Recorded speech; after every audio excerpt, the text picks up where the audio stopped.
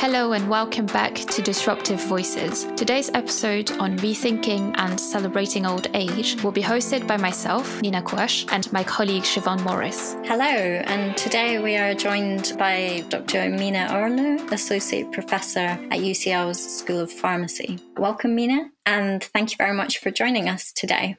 To begin, you created a network at UCL called Celebrage to drive innovation and knowledge sharing on ageing research between colleagues at UCL, but also involving the public and private sectors, charities, and the NHS. So can you tell us how this came about? Thank you very much, Siobhan, Nina. And I would like to thank firstly UCL Grand Challengers for their very kind invitation for this podcast. In regards to your question, yes, there are many negative connotations associated with aging, primarily due to the onset of various clinical ailments, diseases, their effect on general well-being, and the many challenges faced by those in our aging population can cause detrimental effects on society. By celebrating aging, we can replace these perceived notions with the many positives, such as empowering the population towards a healthier and more independent living. Having said, a change in image alone is not enough, as the challenges themselves must be addressed and real innovative solutions must be adopted. And this grand challenge can only be met by inspiring everyone across a range of abilities and aspirations, aided by cross-disciplinary collaboration, and I believe by strengthening the links between science, policy, and the public. In this respect, UCL has a very strong cross-disciplinary focus in its research infrastructure, ranging from population health sciences to built environment and architecture, and almost all disciplines, all research disciplines of UCL have a focus on aging research. With all these thoughts, I attended UCL's Future Leaders program a few years ago. And in this program, we were invited to work on an individual leadership task. And as part of my leadership task, I developed the idea of a creative, a novel knowledge exchange network focusing on accelerating the impact of aging research at UCL. The Celebrage Network was born. The idea was born a few years ago, and we managed to secure some funding for the Celebrage Network activities. Our network aims to drive innovation by delivering cross-disciplinary projects into aging research and related knowledge exchange activities in partnership with, as you said, researchers, innovators, local communities, charities, industrial enterprises, NHS colleagues to catalyze ongoing amazing efforts into improving lives of older people and accelerate the real impact of aging research.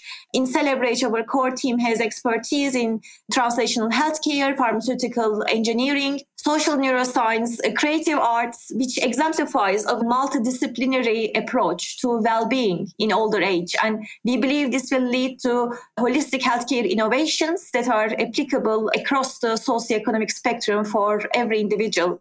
And in particular, we would like to successfully further blend UCL's amazing strength in life and engineering sciences to demonstrate excellence in healthcare products and medicine tailored to the need of older people.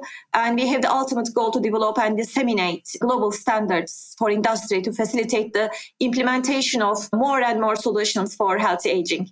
Can I just take a step back to a point you raised at the very beginning about people often having negative perceptions associated to old age? And yet, as a society, we always strive to increase life expectancy and people want to live older, but no one wants to be old.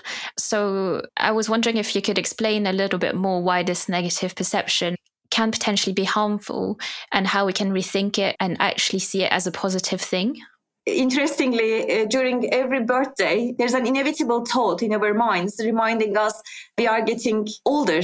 But if you rethink again, having negative perception about aging is quite contradictory to our efforts and willingness as individuals to have more time to enjoy every aspect of life.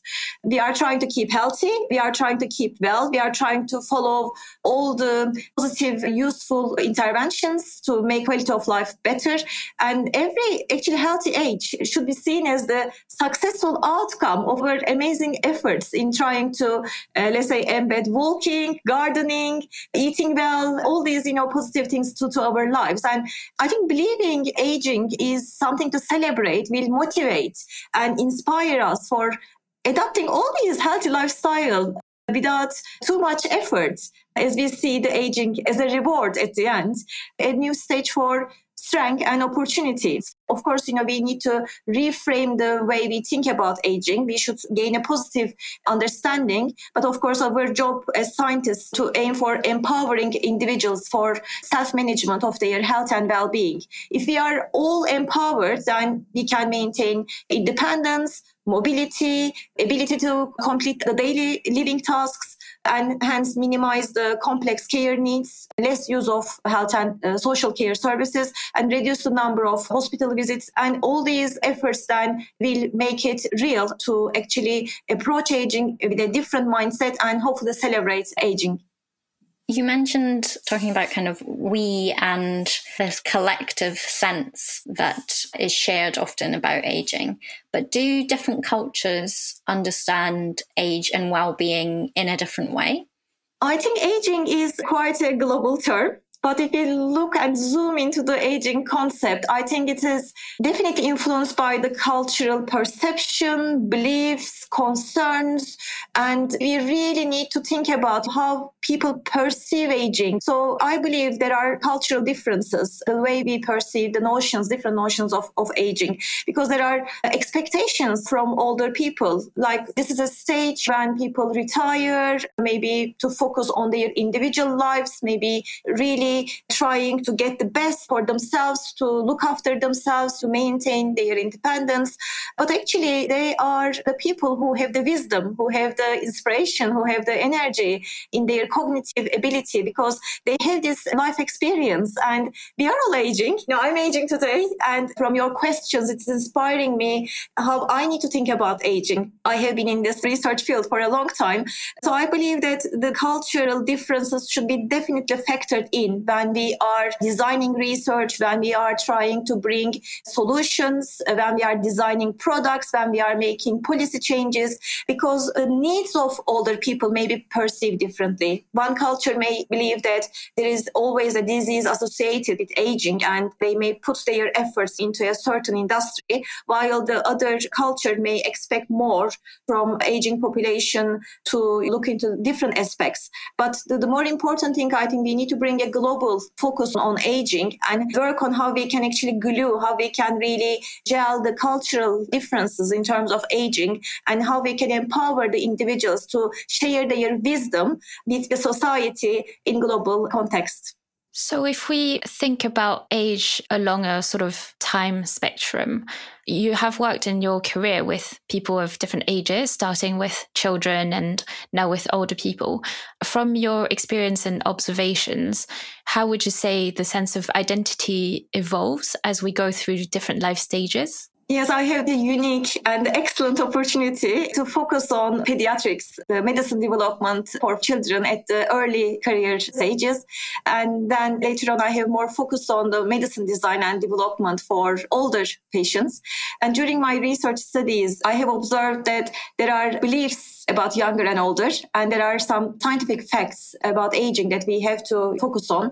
For instance, if we look from life and medical disciplines lens, the immaturity of the body system in the youngest and the likely impairment, decline of the function of the body and the organs in the oldest old are the factors that scientists need to consider. So there's an evolution from a biological side. There is an evolution in terms of the cognitive and the mindset grow. But there is one fact that there is a change as we age. So inevitably our identity change due to various factors. But actually, aging helps us to discover the best version of ourselves as individuals. And the science discovers more every day and offers more solutions, creates more interventions for improving well-being. So I think that every individual's identity brings a positivity. Every age brings a wisdom and inspiration to the society, and we understand the invaluable impact of aging, irreplaceable effect of aging, and the importance of the identity of older people. So what can we do to better understand the complexities and diversities of the geriatric population, as you were talking about, seeing them as individuals instead of seeing them as a whole, as a homogenous group? How can we start to address their personalised needs and care? I think every individual accumulates something different in their personal history. So every individual has a different biology, different lifestyle, different expectations from their older age, and it actually pronounced the effect of being individual at older age. If we first look at from the scientific point of view, the factors that our body is exposed are very different. We live in different countries, we live in different cultures, we have a healthy lifestyle at certain, a period of our lives. It may change due to, unfortunate reason as the life is dynamic. It's never straightforward. And I think every individual has their own history in terms of the biological development and unfortunately sometimes the decline of the function of the body. So it really makes ourselves as individuals for healthcare professionals in terms of our needs. When it comes to a certain disease, for instance, we may be diagnosed by the same name of the disease, but we may be at a different stage of that disease. We may suffer from an acute condition. We may unfortunately suffer from a chronic condition. And if you take the example of a chronic condition, we know that the body may respond differently. And while they are responding to their treatments differently, their needs are also changing. For instance, if an individual is diagnosed with a disease at the age of, let's say, 60, they may not have a problem in terms of taking their medicine at the point of administration. Literally, if you talk about capsule formulation, when they need to take it, for their medical treatment, they may not be facing with a difficulty to swallow it. It's just a simple example, it sounds, but unfortunately, if their chronic condition requires treatment later on, and when they reach the age of 70, 75, then that size of that tablet may really make their life very difficult to take that medicine every day, as they may face with some throat coordination problems, some dysphagia, some swallowing difficulties. And if you consider that individual needs to take their medicine every day for years, and that morning that they need to take their medicine may become a real challenge for them, really affecting every day of their lives. So we really need to tailor our thinking about the changes in personalized medicine, for instance.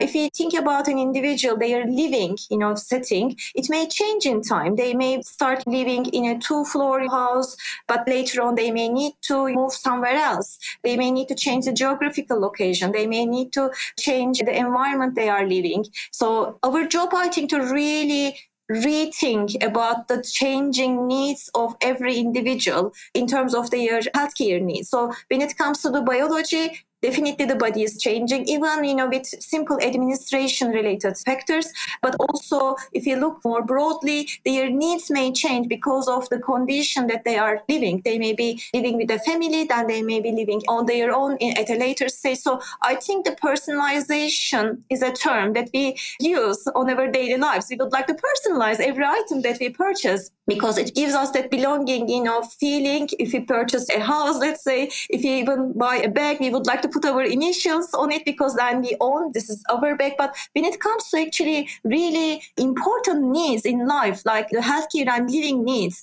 we shouldn't forget about the interest. And it's a real need that requires actually a different thinking. And we really need to consider the changing needs of people, especially when they are aging, because it is not staying constant.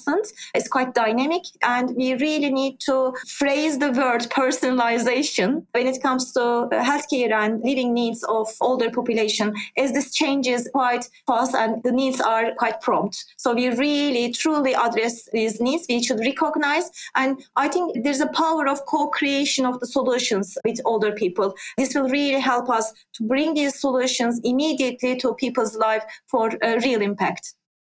I was going to mention co-creation actually, because as a researcher, it makes sense to talk to the people whose lives you're actually affecting and see them as active participants of coming up with what kind of research you're going to be undertaking and have them help you produce the knowledge as well, because they're the people with the experience who can really inform your research. And would you mind telling us a little bit about your recent project in partnership with Age UK, where you talked to old Londoners about their experience of resilience during the COVID-19 pandemic? I believe the power of bringing people's and users' perception needs into the conversation at a very early stage. And when I say early stage, it can be as early as designing, for instance, a research study. And it can be also at a later stage when a product is under development and before implementation of that idea into our lives. I believe especially older people's opinion with their wisdom, with their experience will be invaluable. And in our study, when we work with Age UK London, we would like to have a creative knowledge exchange platform, because we generally, as researchers, unintentionally bring the end user into our studies at the dissemination stage, when we would like to share the findings with them, because we would like to actually share the positivity, the positive outcome from our research. But actually, if we bring the public into our research at a very early stage, as I said, then we can really avoid reinventing the wheel sometimes, or really empowering that idea by the real solutions which will have impact in people's lives. So in our study, we would like to speak with older Londoners to understand actually how we can recover and how we can impact on people's life in the positive direction to recover from pandemic. Because we noticed that during the first lockdowns, older individuals living at their own homes created their own solutions. And we would like to understand what were the issues they faced and what the interim solutions they brought into their lives to continue and let them to actually maintain the quality of their lives. So in that respect, we would like to work with the local networks of London, who are the representatives of the older population. And we would like to discuss on many aspects, ranging from housing to pension to finance to healthcare needs, and hear from them were the solutions that they received and what were the interim solutions that they created as individuals. And this has been a really effective knowledge exchange activity to understand the needs of older population. And finally, I would like to add that we would like to work with older Londoners, because it has been an amazing opportunity to understand the diverse needs of the aging population, as there's a heterogeneous need, preferences, and conditions that older people are living in London. Can you give some examples of insights and solutions that you have learned from this project? I think the first discussion was around the need for digital devices and digital solutions, as we need to continue our communication via the online devices, online resources. And it has been amazing to hear about Age UK London's other charities' efforts in helping older people and letting them to go through the first lockdown. And we heard that there were interim solutions again to understand if a non-online digital platform whether works for them to maintain connection with the outside world. And we noticed that actually the solutions, we named them solution, maybe for the population who are currently working in their professional roles, are more familiar or had more opportunity to access these platforms. However, for older individuals, these solutions weren't accessible. So I believe that things need to be affordable, accessible, appropriate, and acceptable by the end users. And when it comes to the digital world, actually, it is really amazing to see how much they implement these changes into their lives, how promptly they are open to these ideas. But we should not forget about the fact that there's a digital divide. And there is less access, not only by aging population, but certain populations have, unfortunately, have less access to these solutions. And this is critical to maintain the real connection with the world. And in that respect, we noticed that they identified, some residential facilities identified their own solutions to bring these digital solutions into older people's lives for responding to the needs, either connecting with their families or maybe making, grocery shopping or speaking, with the friends for their social and well-being. So I think there has been some solutions, but this study showed us that there's a heterogeneous need of older people in many platforms, and we really need to work with them, hear from them, and co-create these solutions together. I suppose that links very nicely with what you were talking about earlier in terms of policy responses and policy change regarding both how ageing is seen, but also policy implementation to, as you say, personalise and create tailored responses. So a recent report by the UK government's House of Lords Science and Technology Select Committee found that there had been minimal progress towards achieving the goal of the Ageing Society Grand Challenge in the UK, and that found that a lot has to be done to stay on track to ensure that people can enjoy at least 5 extra healthy, independent years of life by 2035, whilst also narrowing the gap between the experience of the richest and poorest. So as you were just talking about, what, in your opinion, what policy and culture changes need to happen in the next 5 years to achieve this? Firstly, I think there is definitely importance when they are presenting us the facts, the conditions, the needs, the statistics, because it really raises the awareness, not only for scientists, but also for all the investors, all the key stakeholders, clinicians, charities, and public, as well as policymakers. I think this is really powerful to have access to these documentation and understand what are the needs, what is the unmet need, what are the gaps, and what are the solutions that we can bring into lives promptly. So from scientific point of view, I think what we need is a translation of the ideas.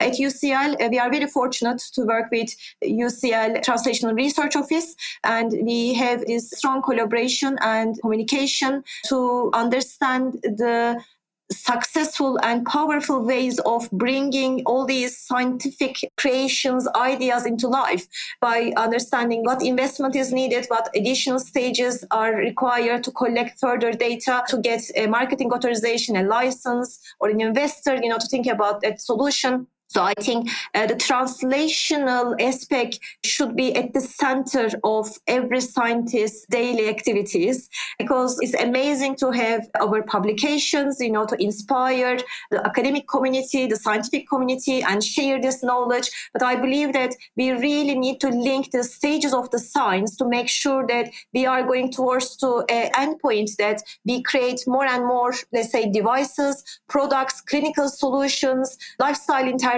which are really bringing true positive impact into aging population's life. From industrial point of view, I assume the industrial partner collaborators would like to see more incentives, because there is definitely clear willingness to work more and more on the products for aging population.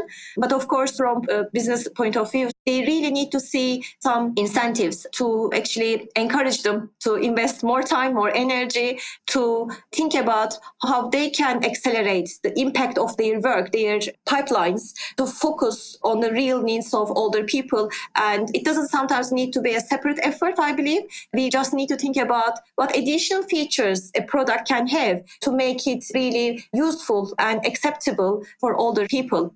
And I think from the cultural point of view, the interaction between generations should be empowered, because I believe that the generations have many things to learn from each other. And this interdisciplinary thinking in science is, I think, really helping us to approach to different generations, because a certain discipline's target group can be younger people, a certain group may work with adolescents or younger adults or oldest old. And I believe that if these disciplines start to have these meaningful conversations between them, to let their scientific audience to talk with each other for the ultimate goal of improving the lives of the society, that cultural meaningful conversations really lead us to avoid reinventing the wheel, of course, but really bringing new insights and innovative solutions for better outcomes in our research outputs, and of course, real life solutions for older individuals. And from individual point of view, I really appreciate all the efforts ongoing, ranging from knowledge exchange networks to research centers, to charities, to clinicians, policymakers, public's effort to raise the awareness about the special needs of older population, and also the power of aging population to share their wisdom, their intelligence, their inspiration with us. How do you think attitudes towards aging have changed as a result, or even during the COVID-19 pandemic? You mentioned the final point at the end there around generations working together. And I think it's been an interesting time in some sense of celebrating older age. If we think about, for example, in the UK, Captain Sir Tom Moore, we've seen this kind of inspirational figure, and a celebration of his life and how old he was in some ways was what was being celebrated, and the tremendous work that he was still doing. But then, of course, there's also been that debate running throughout around this sense that actually we shouldn't be locking down to protect a small kind of vulnerable section of the population, and some really vicious public debates around pitting the young versus the old. So I just wondered how you thought the pandemic had changed attitudes towards aging. I think the pandemic has brought our focus on aging population more and more due to the fact that the pandemic is very health related, which is requiring more and more healthcare solutions, not only about protecting the vulnerable populations, but also maintaining the quality of life. And at the stage of pandemic, I think it was very challenging times because everything was very unexpected. We were all at the unprepared stage. And we were always aware of the healthcare needs of vulnerable populations. But actually, I think it required us to give very prompt decisions and bring very effective solutions into everyone's life. But as I said, they were on the spotlight, I think, because the issue was health related. And the vulnerability of the oldest old due to the aging body and the organ system, of course, highlighted the healthcare needs of older people. And it wasn't only the pharmaceutical solutions, but also their, housing needs, their financial needs, their healthcare needs. They were all, I think, brought to spotlight due to the pronounced needs of older population at the age of pandemic. So I think from that point of view, that we shouldn't see that the needs are more from the older population. I think there are certain fields in life that certain populations need more support. If it comes to healthcare, it's quite inevitable that as we are aging, we need more access to healthcare services. But if you look into the younger population, of course, they need more access to the services provided by the education sector. So I think the pandemic was around, a very unfortunate, condition. And this was the reason that we first, as a society, think about the increasing needs of older people. But on the other side, actually, it showed us how powerful aging population is in terms of really supporting the society. And we have witnessed observing the amazing efforts of heroes, amazing efforts of unforgettable figures who supported the society. And I think this can be only possible with the lived experience, with that wisdom, with that positivity, with that, efforts without any expectation. Because I think as we age, we do things for the society without an expectation. And this is very rewarding for them to contribute to the benefit of the public. And I believe that we have seen really amazing examples, evidence that the aging society can really empower the public in terms of their well-being, in terms of their immediate needs, in terms of the positivity, the preferences, the needs, and how they perceive from their side, how they spot the real needs, and how they can be in real action to bring, a powerful solution into people's lives. So I think aging population is one of our assets, and we really need to listen what they are saying. We need to address what they really need, and we really need to bring prompt solutions for improving the quality of life and independence of aging population. And in return, I think we have the amazing opportunity to learn from them every day. Thank you so much, Mine, for sharing your thoughts. It was really, really interesting. I'm afraid we have to wrap up here, but thank you so much for joining us, and thanks everyone for listening. I hope you enjoyed it. Thank you for this opportunity. Thank you, Mina. Thank you. This episode of Disruptive Voices was presented by Nina Quash and Siobhan Morris and produced by the UCL Grand Challenges team. Our guest was Dr. Mine Orlu, and the music is by David Seste. For more episodes, visit UCL Minds Podcasts or follow us on Twitter at UCL Grand Challenges.